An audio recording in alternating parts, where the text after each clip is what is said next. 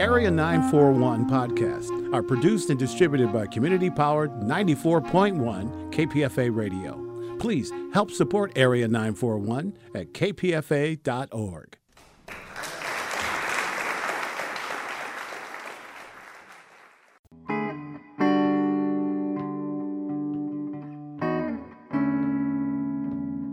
This is the Area 941 Radio Walensky podcast.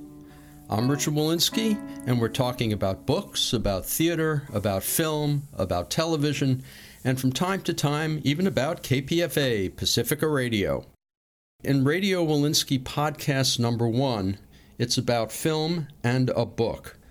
Lee Grant has had a long and distinguished career on stage, in film, and television as both an actor and director. A graduate of New York's legendary Neighborhood Playhouse, she debuted on Broadway to great acclaim in the play Detective Story in 1949 and went on to be nominated for an Oscar for Best Supporting Actress in 1951 for the same role. Shortly thereafter, she gave a eulogy at the funeral of a blacklisted friend and immediately was blacklisted herself. She was pretty much unable to work in television or film for the next 12 years. When she did return, it was to an Emmy-winning role in the TV series Peyton Place, a supporting actress Oscar for the film Shampoo, and 2 other Best Supporting nominations. She went on to a successful career as a director, both of movies and documentaries. Her film, Down and Out in America, won an Oscar for Best Documentary in 1986. Back on August 1st, 2015, I went over to the Rex, a small boutique hotel near Union Square in San Francisco, to talk with Lee Grant. Her memoir, I Said Yes to Everything, had just come out in paperback, and she was in town for an event at the Jewish Film Festival. Our conversation was edited down to under a half hour for Bookwaves, but the full conversation lasted over 3/4 of an hour and dealt with topics and had language that didn't wind up in the final edit. I want to start by asking you a few questions that are not in your memoir, things that I was curious about as I read your book. You went to the Neighborhood Playhouse. At that point, you tried to be a dancer and various different things, and then you realized that acting was where you were going to go, or your mother realized it. How did you get into the Neighborhood Playhouse? How did you find out about it? You remember? You know, it's sheer luck. You know, so much in life is fate or luck. The title of my book, I Said Yes to Everything, is part of slipping down the rocks and shoals and waterfalls of life.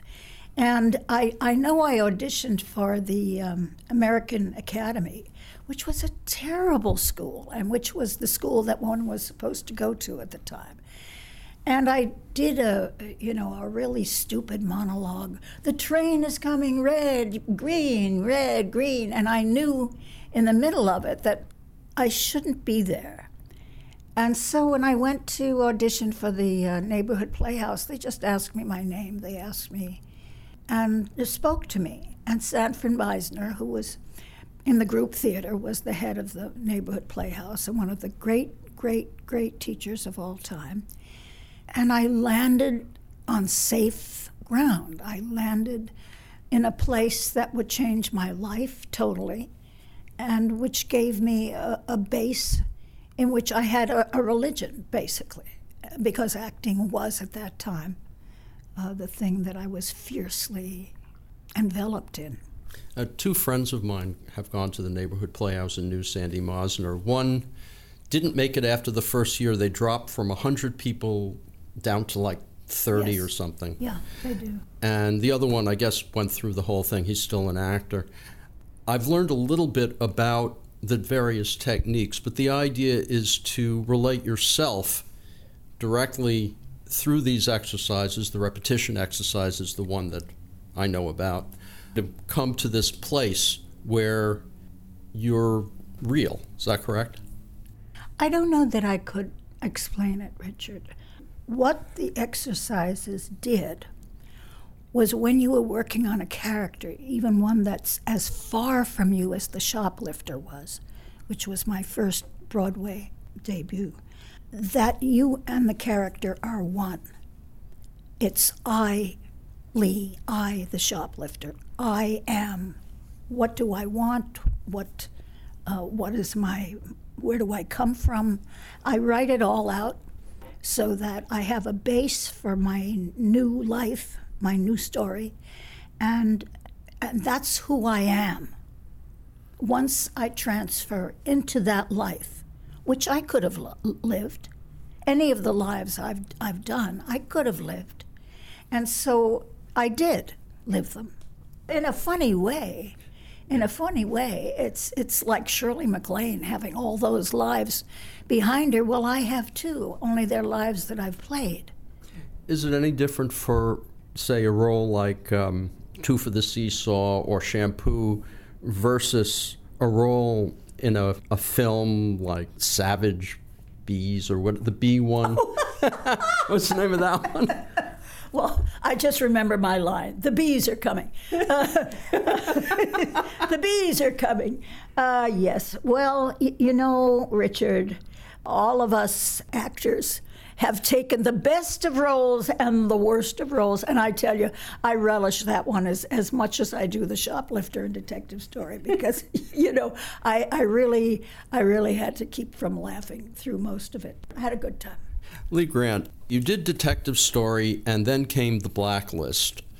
During that period, you were mostly out of work. I did go to IMDb, and I noticed that there were a whole grouping of Alcoa Theater that were done during that time. What were those, and how did you get around The Blacklist for those? I don't know, actually. I don't know what strings were pulled, but there were at least 3 times during The Blacklist. I know that one of them was directed by Sidney Lumet, and Ben Gazzara played opposite me, and I was just so shocked. It was Tennessee Williams Mooney's Kid Don't Cry, which, you know, had a very high visibility. So I don't know how they got me on. But, you know, once or twice or 3 times that slippage kind of happened during The Blacklist. I also noticed you did something called The World of Sholem Aleichem, and when I looked at the cast, there were a lot of blacklisted people there. Morris Karnofsky, Zero Mostel. Was that another in that series that they managed to slip through? Well, that wasn't for the networks. Okay. That was for the equivalent of NPR, you know, one of those things. What was it like working with Mostel? Well, I didn't really work with Mostel. What I did was have a friend in Katie and Zero Mostel, because the people I was attracted to, were the blacklisted people. I had never met people like that before. To me, they were like royalty, you know, Dalton Trumbo and Ring Lardner and Zero Mostel. And so my choice to stay with the blacklisted people was because I looked up to them and revered them and learned from them. And they were my college. I was a very bad student in high school, only in English, you know, that's the only thing. And so to meet people like this that filled my head with the kind of ideas that really I used later when I made documentaries, that was my learning experience. I grew up on Riverside Drive without a thought in my head, except when the next boy was going to come by. And I still have some of that. But it was a great, great learning experience. And fortunately, I was young enough, and maybe the only one, to survive the blacklist and make it back to Hollywood. They were, you know, anywhere from 10 to 20, sometimes 30 years older than I was. I was a kid. And so, you know, there may be like kind of survivor's regret, you know, that I felt that I was back and they weren't. But they gave me the feet that I stand on, the feet that I stood on to make documentaries, the will that I had to make it back for them, in a way, you know, for people who were taken down. But I had a fanatical will after that period to work, and nothing stopped me. And I did say yes to everything. When we're talking everything, there must have been some times where you had multiple jobs that you had to turn something down. I mean, there were choices along the way, I would think, some better roles and worse roles, right? The better or the worse. You know, when I got off the blacklist, I was 36. I had been blacklisted since I was 24. I couldn't work in film or television. For all those years that I was an ingenue and a young leading lady, and as you know, Hollywood, you know, at 36, you're on the way out. So that my need to be younger and to lie about my age and to have my license changed and from my age not to be announced because I looked beautiful and I looked young. And as long as I could look it, I could get away with it. And that's something that, of course, everybody is into cosmetic surgery and everything now, but that was a desperate time for me to be 29 as far as they were concerned, never hit 30. You know, in order to keep working, I had Dinah, I had a daughter, I was alone, and I had to support myself. Did you back off at all politically at first just because you were suddenly off the blacklist? I mean, how did that work for you? The issues were gone. I mean, as suddenly as the blacklist came in the 50s, you remember the 60s, and all that openness and the mad, breezy political 60s and the Vietnam War came in and blew the blacklist away. I mean, it was as if it had never existed. And sure, you know, I did Peyton Place, my first job, big job after the blacklist. And I won an Emmy that first season. And I thought, you know, on the way to getting it, I thought, oh, God, the FBI is going to show up. Oh, God, they're going to tag me. And I was so chilled and so frightened. And Sinatra, who was going with Mia Farrow at the time, came up to me and he said, cool it. I don't know how he knew how shaken I was at this exposure, but he did. And I think a lot of people in Hollywood at that time knew about me and knew my history and just kept on hiring me to make up for lost time. Kirk Douglas was particularly brave. He broke the blacklist for Spartacus, for Dalton Trumbo. Yeah. You were friends with him at the time? I had been in Detective Story with Kirk Douglas before the blacklist. You know, that was my first movie and my last movie. And he was, you know, the lead in Detective Story. And they took me out from New York to play that part. And he was, you know, at that time, Kirk Douglas was, you know, the fiercest, most handsome, you know, guy in the world. And he was very empathetic with me after the blacklist. And finally, he blew the whistle on the fact that other writers were given the credit for his movies and that it was really a blacklisted writer, Dalton Trumbo.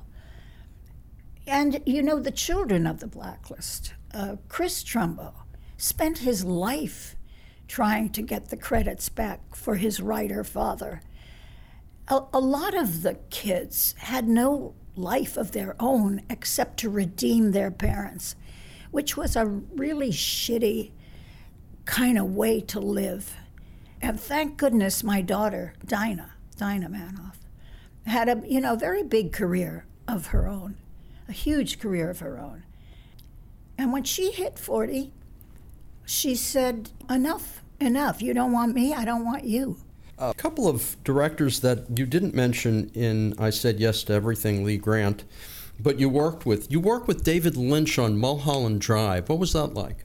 I worked with two people during the last couple of years, with Bob Altman, who was a great friend of mine, and with David Lynch, because as I have forgotten names, when I was called in front of the committee, I have to tell this story because it's the bottom of it all. When I went in front of the committee, I took the Fifth Amendment because I knew everybody. And if they asked me, do you know Sidney Lumet? Do you know this one? Who was not a member of the party, by the way. My lawyer advised me to take the Fifth Amendment. But when I got out of the committee, I went to introduce one friend to another.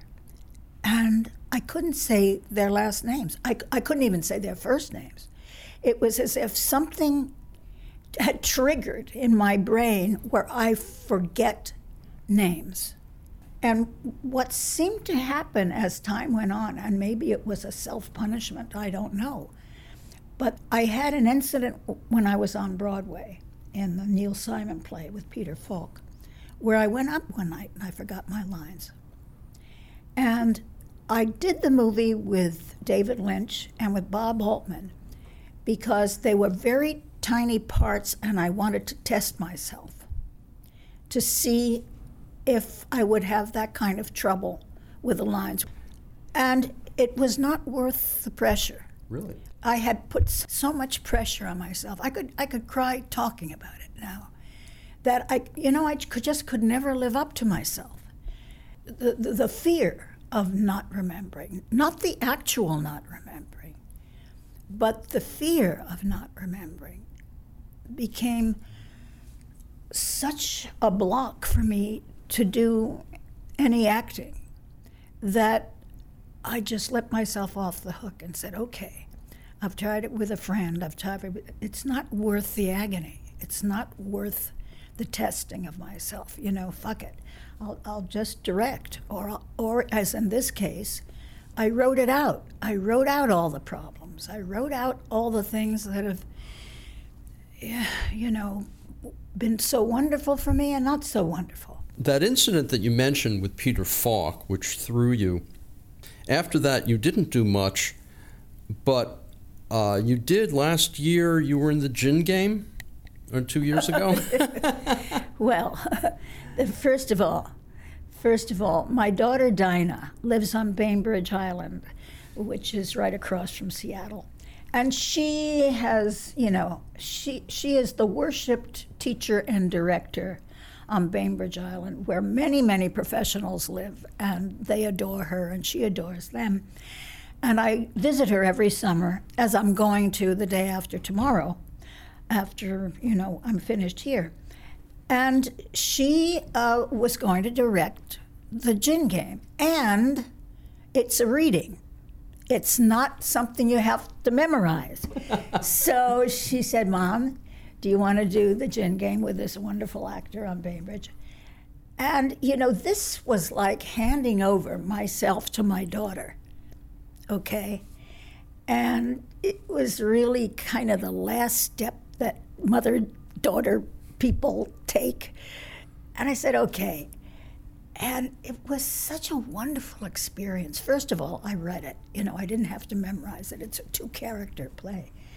And I loved doing it, and she was so insightful, and she was so wise in her insights that, we came out of it bonded in a kind of a way that, I guess, the last way that because we sure have bonded through the years.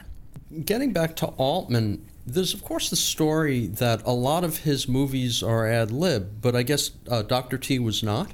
I don't think many of his movies are really ad lib. He'll go, and say if an actor has something, if he, go ahead and do it. But everything was written. What kind of freedom did you have in those early TV shows? I mean, things like The Defenders, Judd for the Defense, Ben Casey, any of those. Did you have any freedom to do things, the kind of things you might do on stage or in a movie with freedom, or was it pretty tight? It was tight. They were, it's like any of the detective shows today. I mean, it's a replica of the detective shows today. It was tight, but it was fun because it was live. Honey, you're sitting in front of your set, you're seeing live people, tripping over wires. How cool was that? I talked to someone who said that doing 3-camera comedy was very hard to do, the 3-camera TV show, because you're spending so much time trying to figure out where you're supposed to stand. Absolutely, and I've been on those shows when you see an actor like sneaking off in front of the camera. It's like anything could happen, and but that's kind of delicious, In your book, you pretty much put everything. Is there anything you left out that afterward you said, "Oh, damn, I wish I could have put that in"? Do you remember? Yes, there were things that I wish I could put in. And two of them are enormous failures of mine that through writing the book, I came to face myself on. They involve so many other people that I couldn't write about it. But the things that I did find in writing was that it was not that bad to face myself. It untied, a lot of past knots in me that needed to be faced and that I never was able to do with an analyst or with a friend even. I just, sat at that desk in my bedroom and I laughed and I cried.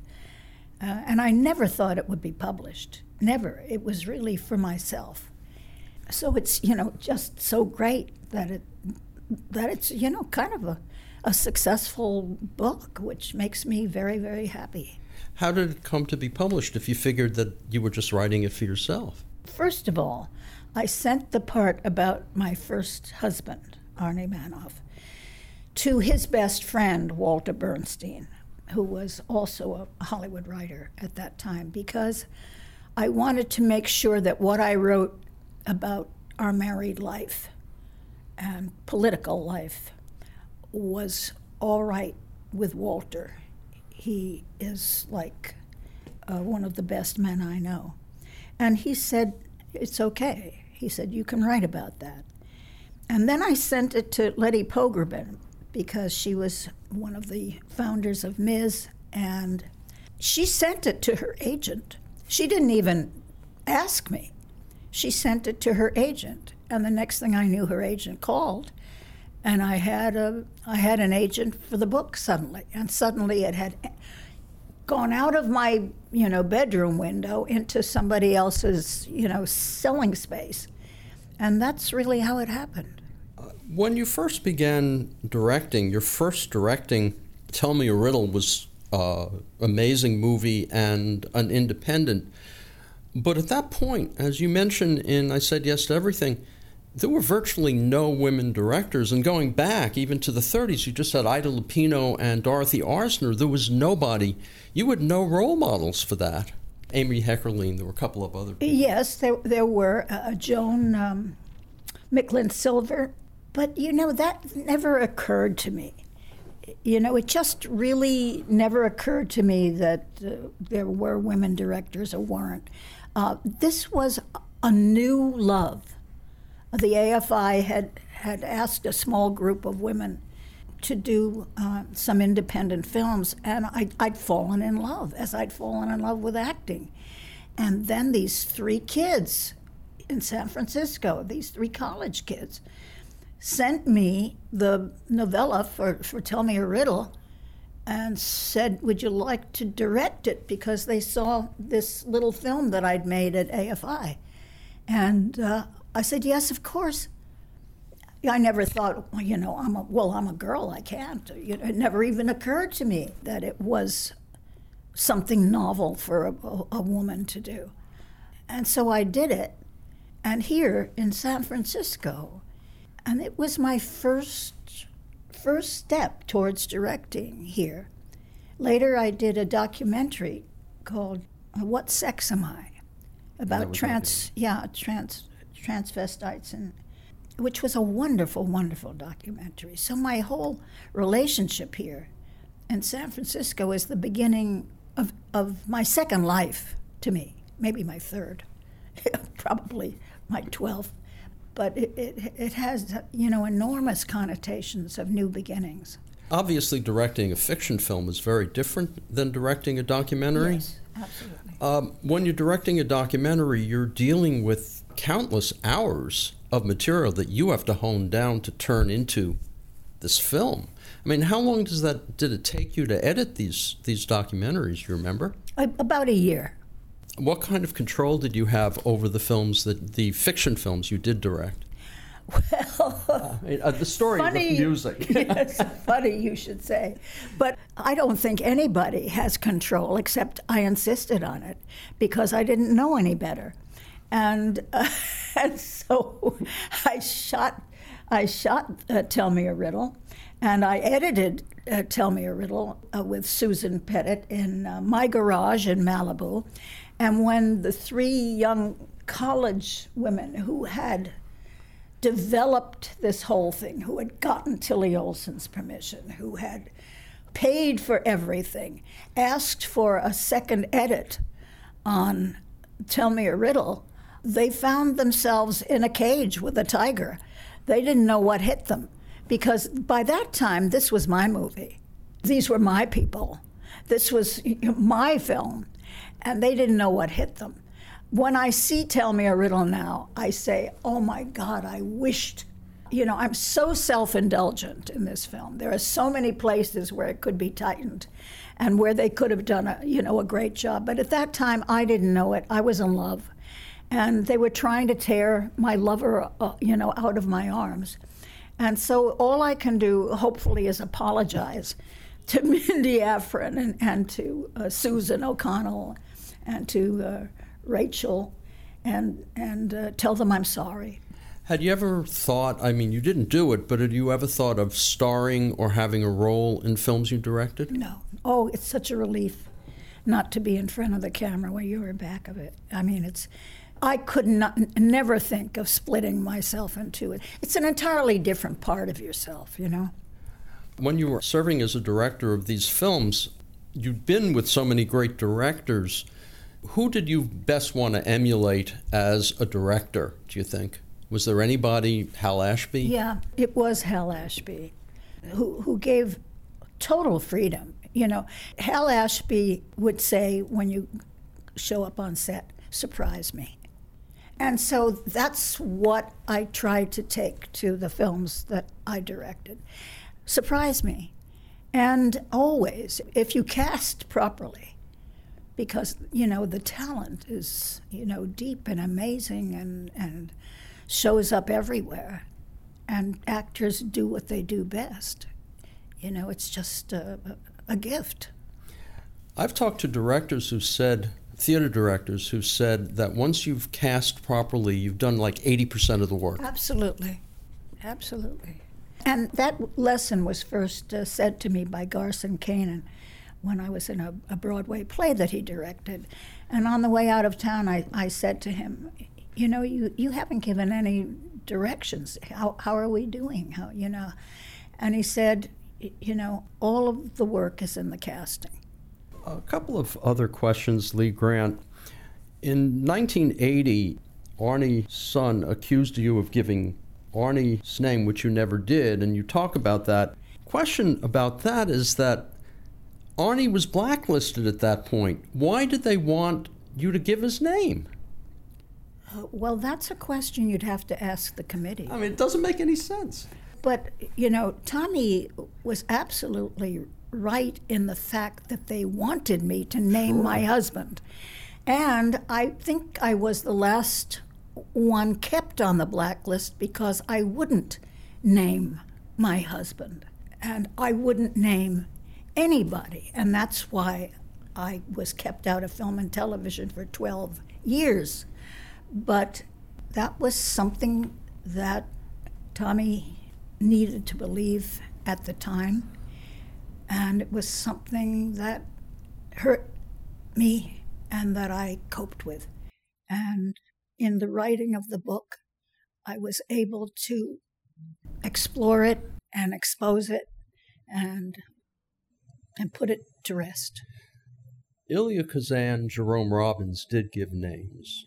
And what's sad about the Robbins is Jerome Robbins he gave names because he was afraid of being exposed to being gay. Right. How do you think about those people today? Have you forgiven them? Oh, I think so.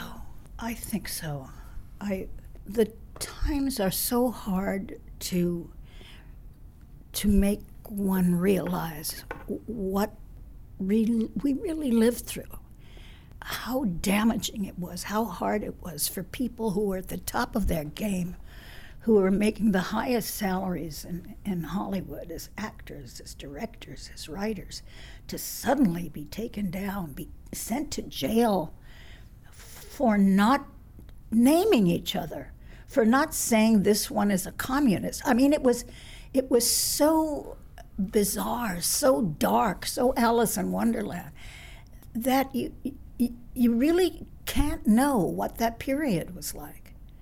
You know, I keep looking at people like Ted Cruz and Scott Walker and, you know, Donald Trump and that whole clown car of Republicans today, and I keep thinking, is memory such that we could go through something like that again? Well, in a different form. Actually, the group that you mentioned were the kind of guys who were part of the Un-American Activities Committee. When I entered there as a 20-something-year-old and looked at these guys who were saying, "Do you know?" And one of them said to me, "Do you have an agency?"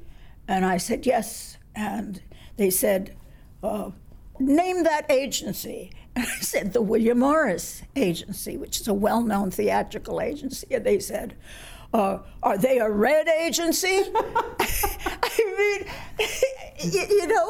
they were the Trump and Scott Walker and Ted Cruz of the time. I mean, they were so bizarre to me that I felt like Alice, looking at the cat in the tree. They were so crazy. But the crazies, I mean, and McCarthy, who could be crazier than Senator McCarthy or Roy Cohn? But the crazies were running the country. And Donald Trump is not unlike a McCarthy in terms of being, that kind of bizarre character. As someone who broke the glass ceiling as a woman director, we have a lot of great women directors now and great women playwrights. How close do you think we're getting to at least a minimum of parity? Nowhere near. Especially now that independent films are really almost made for Sundance, and the Hollywood product is pretty much the big bang movies and the Disney stuff, which is, fine for kids and for the adults who love them, and they're good. But for the kind of films that I made in the 70s, for the Coppolas, for the Hal Ashbys, for the Norman Jewisons, for all those directors who had taken over Hollywood at that time and were making the most amazing films that I think we've ever made. And I was, privileged to be a part of it, lucky to be a part of it. There's not that kind of, the stuff that's on television are things that I just can't get over. The Ray Donovans, the Rectify, I don't know where that came from, but the work that I'm seeing it from the actors and from the writers, and it just knocks me out. True Detective last year with McConaughey, did you see that? Yes, True Detective this year I think is really bizarre. Yes, that's what I said last year. but not bizarre in the same way that they were. But that's where I look for the things that I want to watch, and the documentaries. The documentaries are like, just amazing. Do you kind of miss the fact that you've kind of retired from that? Do you miss the fact that had you been younger, you would probably be on those television shows or even directing them?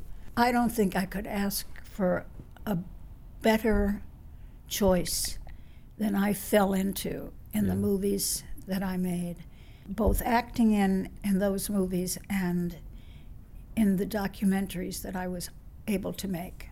My Down and Out in America also won an Oscar. Right. And I haven't seen anything to equal it. And we are now in the same place. I mean, you could show Down and Out in America, all it would be is a reflection of what we're seeing today. And I had the privilege in those days of turning those documentaries into movies of the week. So I made documentaries. I turned them into movies of the week, which at that time had like a 40 million viewership, that saw the plight of the people who I was, bringing to the screen. So I had a pretty amazing run. You went on a date early on with Marlon Brando, which you mentioned in the book. What was it like first meeting him? What did you see? Did you see him perform at the studio? What was your first reaction to Brando? There was a kind of community brownstone on West 52nd Street where Maureen Stapleton lived on the third floor. I have a sore throat, I'm sorry. And Marlon lived on the ground floor. And across the street were all the jazz clubs, and that was the kind of atmosphere. Well, I was, a Riverside Drive girl, and we were both in the studio, but they were another tribe to me. I had never seen or met anybody like Maureen or Marlon or any of the people who hung out. I mean, Marlon was stomach-dropping. I mean, for a kind of, rural uptown Scarlett O'Hara like me, I mean, I just made no impression on him at all. He was like my Ashley Wilkes. I say this because I saw Gone with the Wind on the plane coming here from New York yesterday, so I'm full of Gone with the Wind. But, he was, so gorgeous. And then after I'd seen him in Streetcar, he was so talented that it took one's breath away. And so I was with my Irish boyfriend, and I had to be like 18 at the time, 18, 19 at the time. And he asked me for my telephone number. And of course, acting as if I didn't care about him, and right in front of my Irish boyfriend, I gave him my number. I mean, but I gave it to him as if it was the last thing in the world I wanted him to have. The two didn't go together. I mean, I was a pushover and he knew it. And so we had this kind of marvelous date in which I had to show him how resistant I was and that I was not a pushover and I was not going to be his. And of course, I should have, I would have loved to have been telling you how he wasn't bad, and how great, but I was stupid. And so he picked me up on his bike, on his motorbike, and took me to this dumb place where a naked girl was playing with a python. And I sat there stunned because we didn't talk. We watched the girl, and a python. And then he took me home, and I just, went inside. And it was over. It was the wrong place to take me, actually. It was the wrong place. I think, with music or with dancing or with something else, it would have been a different story. Did you ever meet him again years later in Hollywood? No. No, I'd seen him very often at the studio and around. And there was always, that little charge that I think every girl who met Marlon had. I mean, there was an electricity coming from him, and he was incomparably beautiful. Well, also incomparably great no matter what, even down to the end. Absolutely, absolutely. What's your favorite performance of all the ones that you've done? Can you single out one or two? Would it be Shampoo? Can you single out, or anything that's small role that you just blew everyone away that isn't recognized today?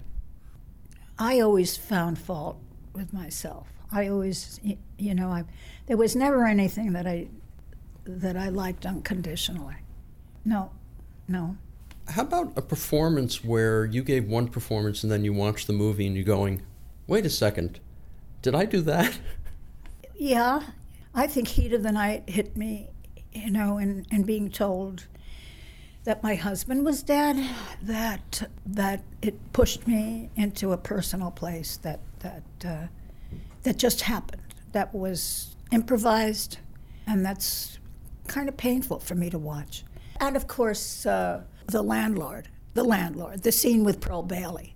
Yep, that was a hoot. That was really cool. We're running out of time, but I want to go back to two things. First of all, you worked with Joseph Mankiewicz on There Was a Crooked Man. Yes. What was working with Mankiewicz like? Oh, God, please. I mean, it was so funny.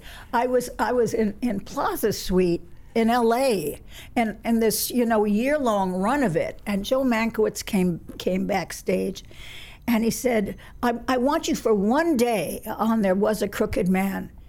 And I said, oh, God, I can't do a play and get up in the morning and do a movie and come back and do the play that night. It's, I can't do it. I don't have the... And he said, but guess who your leading man is? Kirk Douglas. And I said, what? He said, and you go to bed with him. And I said, you mean from the shoplifter in the Kirk Douglas movie Detective Story in the back room to actually going to bed with Kirk Douglas? Yes, of course. How could I resist? So, we spent this really bizarre day with no connection at all. I mean, it was like, he was doing his thing. I was getting, primed in my trailer for this, big romantic moment. And I got into bed, and Kirk said to me, Now, Lee, when I get into bed, my arm is going to go here this way, my leg will go between yours here, and then my other arm will be here, and then we'll kiss. Is that okay with you? And I just looked at him, I thought, and I said to him after, you don't know what you missed, buddy. You don't know what you missed. You do make mention of another one of those great movies that you made, perhaps the greatest, Airport 77. Joseph Cotton, Jimmy Stewart. Oh, my friend Brenda Vaccaro. Please, hallowed ground. And you had a blast doing it. You had fun. I did. I had fun doing it. I mean, listen, when you're 27,000 leagues below the ocean in an airplane, what can go wrong? Well, when you're on a film, I once interviewed Michael York, and I asked him what was if you're choosing a role, what's your number one priority? I expected him to say, the script, my role. And he said, the people I'm working with, I want to have fun, and the location. Does that make sense to you? Well, Michael York is... He is, one of the most charming guys. And he's a socialite. He's a socialite / actor. And you want to be in a movie with him because he's going to know all the right places to eat, all the right people to hang out with, and he's going to have a ball. So I would go into any movie that Michael York was in. But that's not how you look at it. When you would see something, the first thing you would see, would you worry about the whole script or just your role? Just mine. Just mine, yeah. Just mine, because I know the whole script. I've read it, and then it's none of my business.